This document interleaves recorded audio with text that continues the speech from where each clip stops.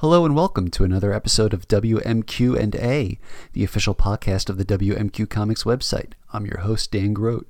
This week we've got the first in what we hope is a series of creator interviews. I'm joined by writer Magdalene Visaggio, who talks about her upcoming DC series Eternity Girl, her love of classic science fiction, and a story I probably should have asked more questions about regarding a replica human skull. Let us know what you think of the episode on our Facebook and Twitter pages, and make sure you check out Magdalene's work at DC, IDW, Black Mask, Oni, and elsewhere. Now here's the interview. Magdalene, thank you for doing the podcast. I'm glad to be here. Thank you for having me. All right. So last year, you were part of the DC Writers Workshop class, and now you're launching your own Big Two series with a new character, Eternity Girl, under Gerard Way's Young Animal imprint. Where do you feel like you're falling on the scale between, pinch me, I'm dreaming, and damn it, I earned this? It still feels super unreal, but the process simply getting it through was like so lengthy that by the time everything kind of we got the go ahead on it, it had just been such like a long process that it was most of my emotion was just cool. We're finally getting to do this, and since then I've just kind of really been in work mode. Mm-hmm. And so it's hard to step back. I think it'll be different once I've got the book in my hands, because right now it's just like doing, writing jobs. Mm-hmm. But I guess we'll just have to see what happens when the book comes out, because I think that's going to be the thing that really makes me feel really weird is, performing, so to speak, for that big an audience. Mm-hmm. Tell me a little bit about Eternity Girl, which you're writing with Sunny Lou. What's sort of the elevator pitch for the book? What if you were an immortal elemental super being who no longer had the will to live? Okay. You're immortal, but you can't die. So what do you do? And so in the first issue, someone comes to our main character and says, I know how you could die. You could help me destroy the universe. And then she's like, all right, cool. That sounds great. And then it's just their quest to destroy the universe. And this has been a backup strip in the ongoing Milk Wars crossover, the JLA Doom Patrol Milk Wars crossover.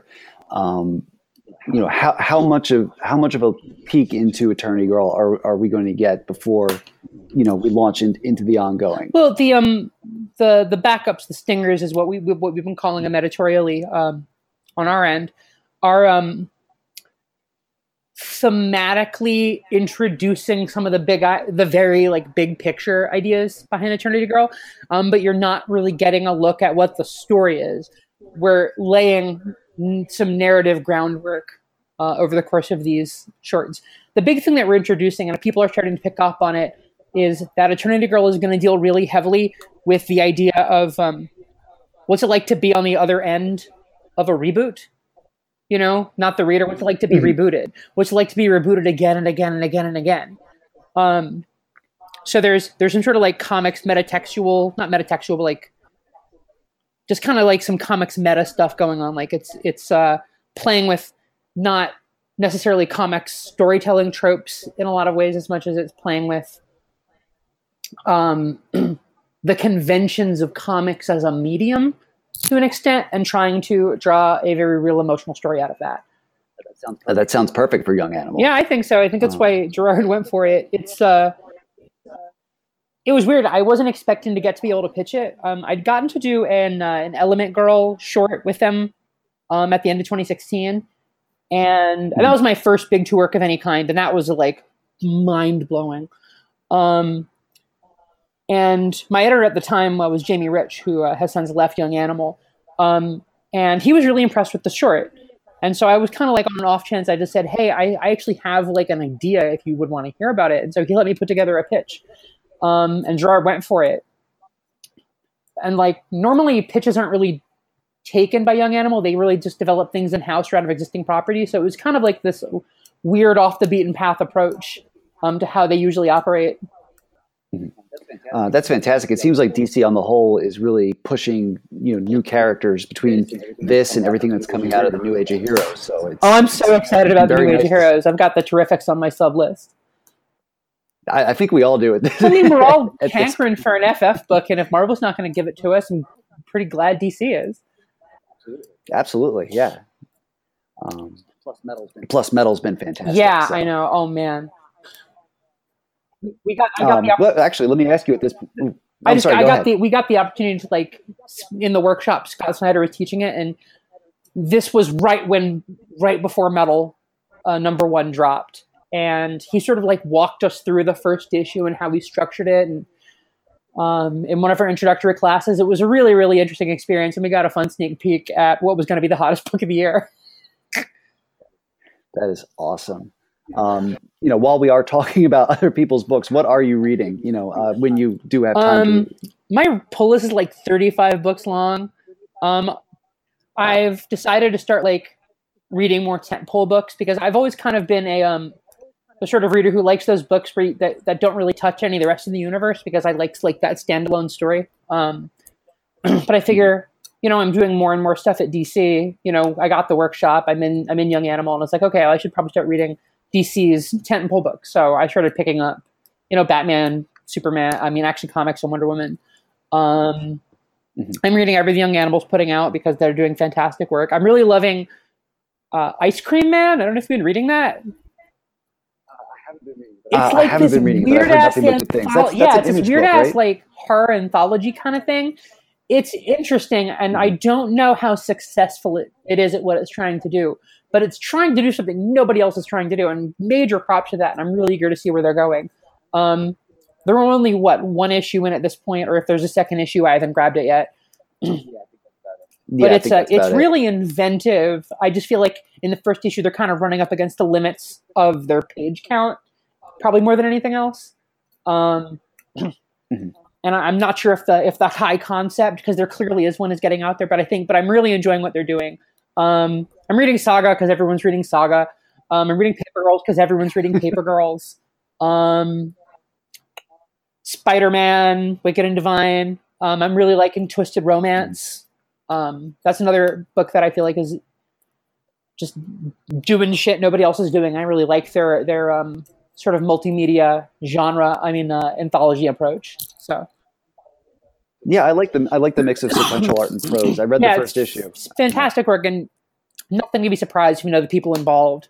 Alex and Megan especially are two of the best writers I've ever had the privilege to read. That's mostly it at this point. I'm not just gonna like go through like my whole list, but no. You said it yourself, 35 books. It's a lot, and I'm actually not even great at getting to all of them. I have like my to read pile's getting a little ridiculous under there. I'm also been finally checking out Morrison's run on Doom Patrol because I'd never actually read that, and that's like a really fun bonkers book, which I'm sure everybody but me already knew. Getting back to your own writing, sci-fi is a huge element of it, from your Black Mask stuff to obviously Rick and Morty to Eternity Girl. Does that match the kind of stuff that you were consuming growing up? Growing up, it was pretty much sci-fi exclusively. I didn't really, other than like your sitcoms and stuff, they weren't doing too much space travel in Full House. You had Alf. That was before my time. Alf is the late 80s. I was born in 84, so I kind of missed Alf. And I do know there was that weird little glut of sci-fi sitcoms in the late 80s, and then again there were these weird set of fantasy sitcoms in the late 90s. That shit's always great. But I grew up on like Star Trek, and my dad always would give me sci-fi novels he picked up at truck stops after he was done with them. And I was just reading shitloads of comics, and what's comics if nothing but science fiction and fantasy? Any particular authors that were your favorite? I've actually been kind of having a big reckoning with that because it was really Orson Card. Yeah. Oh man. Okay. I've done a few just kind of like just me thinking out loud threads about it lately on Twitter. But he's his fiction like was really affecting in a lot of ways, and I sort of had to do this like critical reappraisal of it. That's sort of been this ongoing thing as like we've sort of gotten a bigger and bigger picture of what sort of person he is. And yeah, I don't know if I can go back and read my favorite books ever again, because I know them backwards and forwards, and just like knowing them, I can't help but see a lot of the really, really bad ideas in them. And I just don't know about it, and that really kills me because like it wasn't even just the Ender books, although I think the Ender Quartet was absolutely formative for me, and really helped me form my moral code. You know, like its whole emphasis on like radical empathy, and the sort of like the uncritical love of the other person through understanding. I thought was really cool, and has done a lot for me over the years, but man, I just don't even know. He almost ended up on Superman a few years ago. Yeah. He almost ended up on Superman a few years ago. And I would have been thrilled at the time because I hadn't like started putting everything together yet. And I didn't really know too much about his stuff outside of his novels, but like, man, so much of his oeuvre meant so much to me. And I just have such a hard time not seeing the bad in it anymore. Which is just really troubling. There aren't a ton of other writers who really stuck with me in a huge way, in anywhere near that huge a way from when I was a kid. Everything else I just kind of read in passing. You know, like I read a lot of Heinlein, I read a lot of Arthur Clarke, but like that stuff was either a little over my head or just kind of boring. I read the Masters, I read Asimov, you know. I read Silverberg, and it was good stuff, but everything felt like 40s and 50s, and there wasn't a lot of stuff that really felt contemporary to me that I had ready access to or knowledge of at the time. Sure. So Orson Karb he was kind of the be all end all for me when I was little. That's a rough thing to deal with. When you're writing, you know, your own sci-fi stories, how much do you dedicate any time to researching, you know, actual theoretical science? Like, for example, with Quantum Teens Ergo, which obviously was about two teens trying to unlock the secret to time travel. You know, did you brush up on tachyons at all or anything like that? Or is it just, you know, at this point? No, I definitely did for something like Kim and Kim. I just make shit up. Quantum Teens, I wanted to feel rooted in the real world. And even though I don't actually understand this stuff, I have that kind of pop sci-fi understanding of a lot of things. So nothing that's like hard to pick up, just stuff that like, if you're mildly interested in this kind of thing, stuff that you'll like retain if you should like Interstellar and shit like that. And so I knew enough to know where to look. And I did a little bit of just kind of like skimming on Wikipedia to get a sense of what the big ideas were, because the story was never going to be about the science.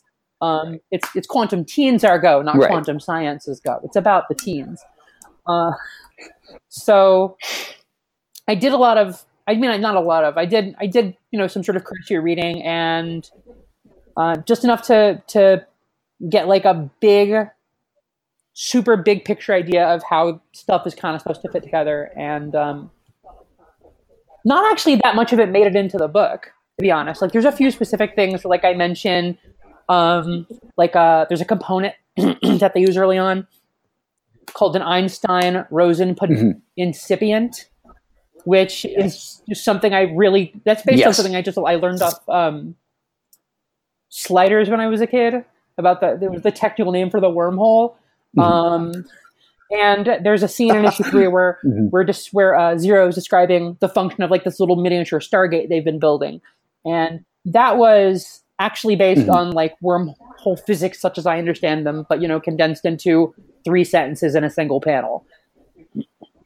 You put out a Twitter thread not too long ago explaining to readers how they could, you know, ensure they'd get their hands on a physical copy of Eternity Girl. It was sort of like an I'm just a Bill guide to the direct market, you know, as far as pre-ordering and everything like that. Do you ever think about what comics marketing must look like to an outside observer? Like, I've been kind of thinking about this. Like, Bryce Dallas Howard isn't doing commercials telling cinephiles to go to the multiplex to demand it carry, Jurassic World 2. Yeah. I don't think it looks like anything, because I don't think anybody has any idea what comics do to market themselves. And to be honest, comics could be doing a lot better to market itself. It feels like a lot of the onus is on the creators, really. But most of it is. And I mean, I know that like the comics business is pretty anemic right now. That's no secret. And it's hard because like you have to allocate extremely limited resources to an audience that can only get their books from a very specific point of contact. You know, like the comics market simply isn't big. And that's like the key difference. Like the comics market isn't big enough. Bryce Dallas Howard doesn't have to ask people to, demand a second Jurassic World movie. She can just like be Bryce Dallas Howard because there's a whole marketing team that's trying to get millions of people to see this movie. Like with us, we're working in numbers in the thousands to try to maintain these things. And so the problem is that when you're marketing at that level, it looks really different. And I feel like people don't understand that it's not the same kind of thing. And I mean that at kind of every level. There's a lot of people who, when they think about marketing, they think about commercials. I'm like, well, we can't afford a commercial, so we are not going to do anything. We might do some like retailer outreach, but there's all kinds of like successful kinds of marketing that function in the space that we've got, but no one's spending that much time decodifying, sort of how this is supposed to operate. And it just gets more and more difficult as the comics market continues to contract. There's fewer and fewer resources. I was looking through, ever since Legacy, Marvel's been sort of their house heads have gotten just sort of louder and flashier, I feel like. And one day I was reading one of their books and I'm looking at like, ads for like 5 different books. And I'm like, it's quite likely that people reading this book already know these books exist. Isn't the idea to try to bring in people who don't know these books exist? Well, you would think so. Here's the thing. Mm-hmm. Have you ever done any marketing at all? Not personally. No, I haven't. Okay. So I'm in PR now and I used to work in marketing. The customer that you have is more valuable than the customer that you don't. Like you don't have to spend as much to get someone to buy more as you do to get someone to buy something at all. And so what we're looking at there is like, that's smart because that's called upselling. Like I'm already interested in Batman or whatever. And then I'm reading Batman and I flip to the page. We're talking about the DC's New Age of Heroes. Whether if I'm a casual reader and I've never heard of that, excuse me, or I'm, a Wednesday Warrior and I know all about it. That's good information for me because it reminds me that that's a thing I'm interested in, or lets me know that's a thing that I might be interested in based on my existing interest in the book I'm already reading. So that's smart. The hard part is getting people in the stores. And the reason that's hard is because most people don't fucking go into comic book shops if they're not already interested in comic books. Like if you don't already want to read Batman, you're not walking into the store to buy Batman. No one's like wandering into a comic book store just to like, I saw it here. I thought I'd check it out, see what you got. Like you don't see that very often. It's not like a window shopper industry because public consciousness of it's pretty low. When I tell people that I write comic books professionally, they tell me people still make comic books. I've gotten that comment. There's some people who are surprised that comic books exist. Which is crazy, especially when, all the movies now are just adaptations of comics. Yeah, but everyone knows that, like they used to be comic book characters, but we've got the movies and TV now. Why would we still have the comics? I see people who just kind of make that leap. And the other thing is that like people don't need to go to comics to get Captain America or Spider-Man. You can get Captain America and Spider-Man in totally manageable doses that don't demand your attention on a regular basis without buying a comic book. Like that's the other side of this of this media thing. The movies aren't marketing for comics. The comics are, if anything, marketing for movies or like tie-in merchandise, it seems like a lot of the time, which is frustrating because I think comics can and should be so much more than that. But the problem is just like reminding people that comics are an option, and absent some sort of like industry-wide like PR effort, like like the Milk Council, people who are just there to tell you about milk. I don't know, like you're not going to know about milk, but we all fucking know about Got Milk, the massively successful ad campaign. I don't know why we don't have something like that for comics. Something to just remind people that comics are an option, that you can get them for free at your fucking library, Absolutely. So that's the problem is the problem of discovery, because we've talked about this problem like a million times. Like nobody is stocking comics next to the cash register anymore. You know, there's no spinner rack. You're not seeing them. You don't even really see the Archie digests like checkout aisles anymore. No, you don't. And that means that comics, which made a tactical decision to retreat to hobby shops in the late 80s, you know, because of, you know, their own sales problems, they wanted the stability. It was a life raft. We just sort of built an industry on the foundation of this little life raft.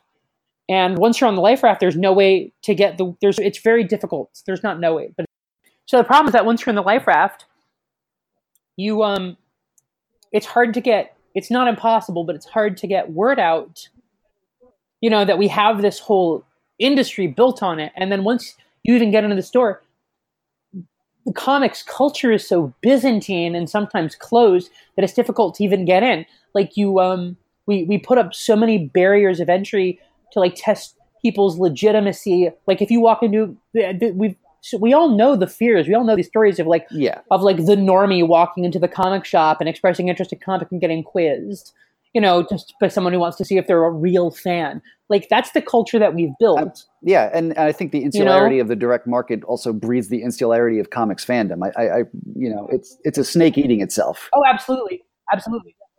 Yeah, the way I've described it is that I've said that comics are a fringe medium because we have insisted upon it. Yeah. You know, and that's the problem, is that we have to stop insisting upon it. And that's the current mess that the industry has right now. It's been that way for 35, 40 years, and the movies didn't help. The movies should have helped if we had used them as opportunities. Like there's a Black Panther movie. Why isn't Black Panther everywhere? Why aren't copies of Black Panther everywhere? I should not be able to walk down the street without someone shoving a copy of Black Panther in my face. You know, it's going to be the biggest movie of the fucking year. And I don't know where's the synergy, you know? You mentioned working in marketing in addition to, you know, freelancing comics. You know, I was looking through sort of what you've got actively coming out right now, but you know, besides Eternity Girl, you've got Transformers versus Visionaries. You know, you're still working on Rick and Morty stuff for Oni. What is your time management like? I basically just write for about 2 hours a day. I get up in the morning, and on my way because I live in New York City, I take the subway to work, and I have a single seat trip that takes me about an hour. So I get on really early on. Like by the time I get on the train, there's like not really anybody on it. I find a little corner, tuck myself into it, pull out my laptop, and I write. I will basically do a script a week. I'll break each script down into 1 day for outlining and then 4 days for writing. And then I get whatever a quarter of the book is at least done each day. I mean, it's pretty simple. Like, it's just a matter of making sure I'm putting the time in. Most of the mental labor is done by the time I get to that point. Like, the hard part is plotting for me. That's the part that I would find the most difficult is like big picture plotting. But like breaking down an issue and writing an individual page, that's in a lot of ways, that's the simplest, most interesting part. So I can get into that really easily. But yeah, it's just a matter of finding the time and treating comics like it's a job, because that's what it is. Like, you've got stuff that's got to get done, so you get it done. That my next Rick and Morty thing, though, that's going to be a challenge, because that's a single 30-page script. So doing that thing in 4 days is going to be rough. So I actually had to like schedule in time to do my plot breakdowns like last week, just so that by the time I get to the book, because it's a 30-pager, I have to so I at least have like the full 5 days to script the damn thing. That's one of the quarterly specials that they're doing, right? I don't know about the release schedule for it. It's the Rick and Morty Presents, I guess. It's quarterly. Yeah. That's gonna be a fun project. I'm really happy with where my story is going. Do you like playing with the licensed stuff? Obviously, you know, between Rick and Morty and Transformers versus Visionaries, you know, you've got two out right now. I mean, I do like being able to play in someone else's playground. It's not necessarily like that I like licenses. But I like the freedom that comes from not having to invent the world, because it means you get to just invent the story. Like, that's what writers who write about the real world get to do. They don't have to worry about inventing the world because the world exists. Like, they're just drawing from things that are actually out and about. And so when if you're writing Rick and Morty, you're just fucking writing Rick and Morty. You know, like Rick's there, he's got his personality. Morty's there, he's got his personality. Their dynamic exists. The kinds of stories they do are a thing. There's an established tone, and you get to try your hand at like working in this really different way that I found really satisfying. And honestly, Rick and Morty is just a serious blast to write. They're the dynamic, just kind of nailing Rick's voice is very difficult, and that's a challenge I've really enjoyed. With your Black Mask work, with Quantum Teens Are Go and with Kim and Kim, you've written stories with transgender leads, and obviously you've been very vocal about the importance of queer representation in comics. Is that part of your plan? With your DC material, is that something you've talked about with editorial? How to put it? I don't make a point of doing like queer content. I do make a point of including queer characters. So there's not like, it's not for me. Obviously queer and trans interpretation is something that I've, as you said, I have been extremely vocal about. I'm a massive proponent of, and to that extent, I think that people think that the work that I do is political in a way that I don't believe it is. None of my stuff is like statement work. I'm never setting out to create the first queer blah, blah, blah. The first trans blah, blah, blah. I just kind of want to do stories with people in them who reflect some of my experiences in the world.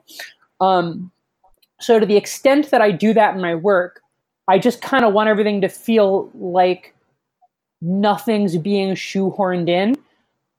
So to the extent that I'm involving DC editorial in that with my future work, there's a trans character in Eternity Girl. I'm not sure her being trans has come up yet at any point.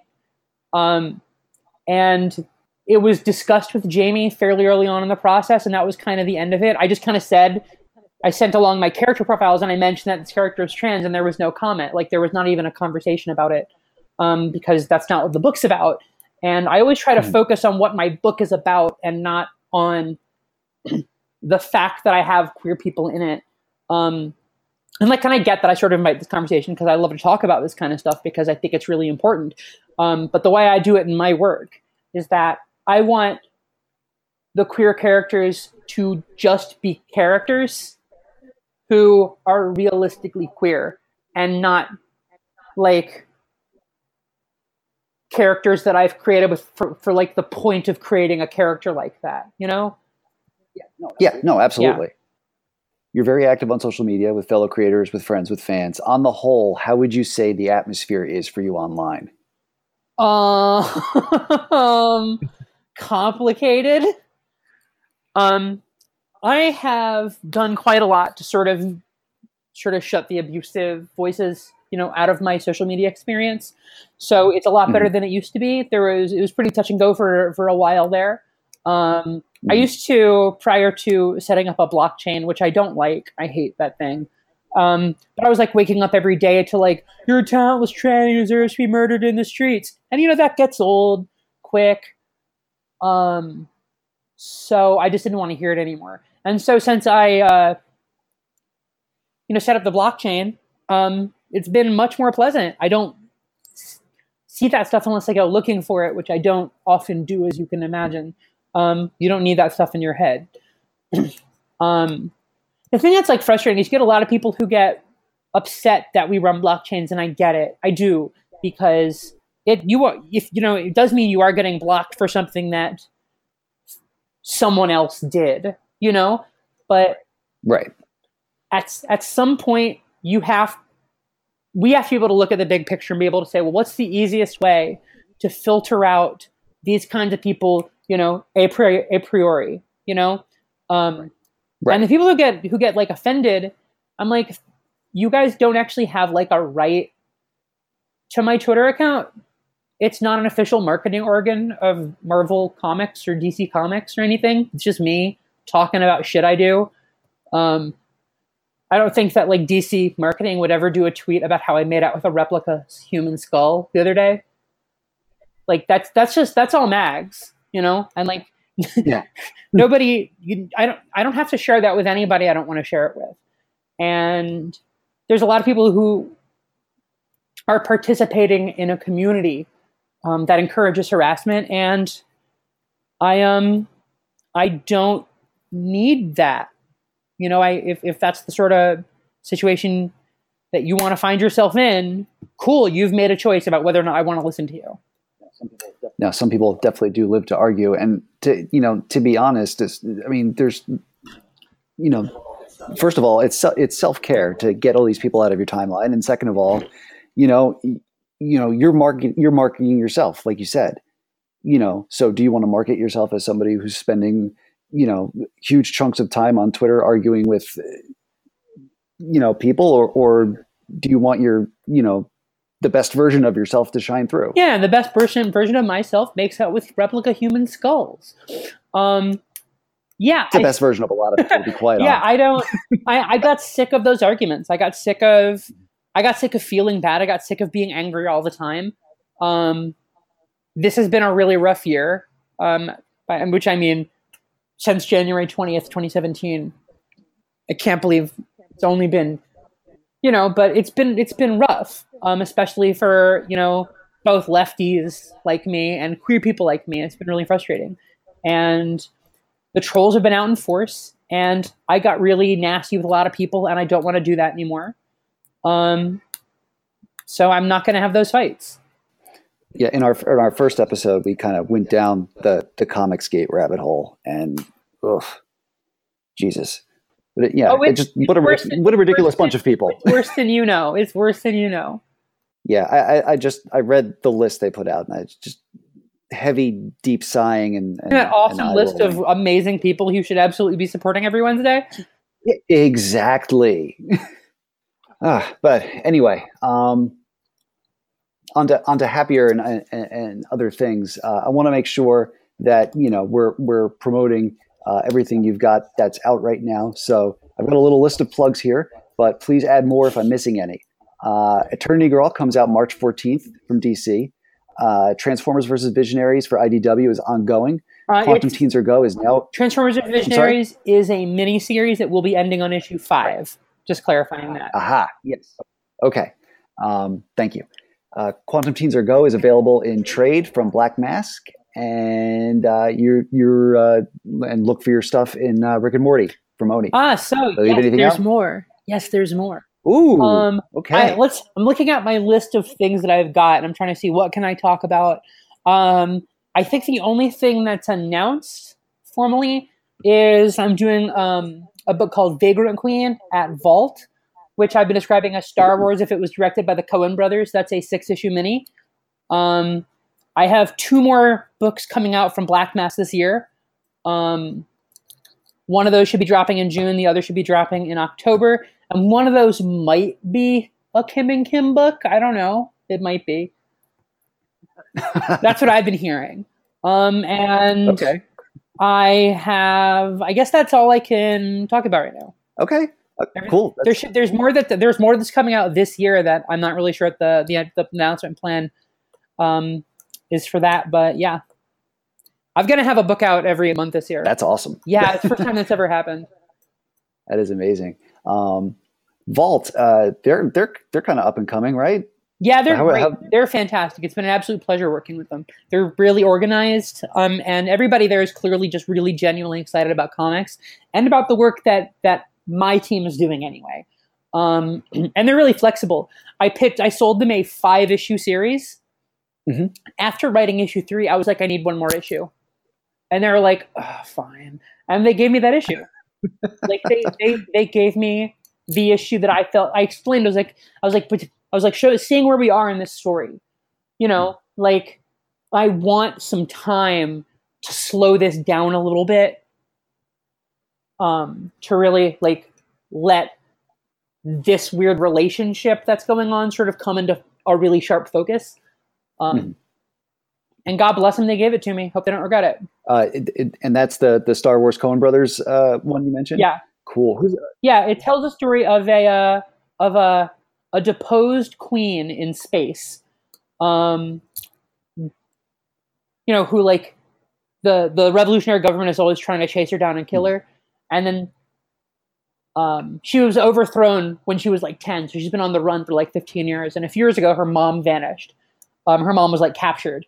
And so then this guy comes up to her and he's like, hey, I know where your mom is. She's deep in the kingdom that you used to rule. So we have to go back. That's awesome. Who's the artist on that? Jason Smith. It's his, as far as I know, it's going to be his first direct market published work. Cool. Awesome. Did you?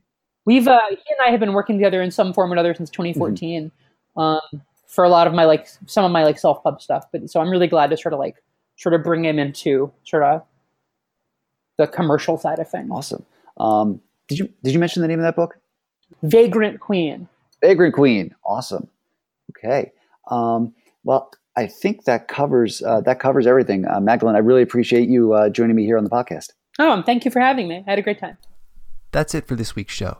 Be sure to check out WMQcomics.com because we've got some pretty cool projects going on right now.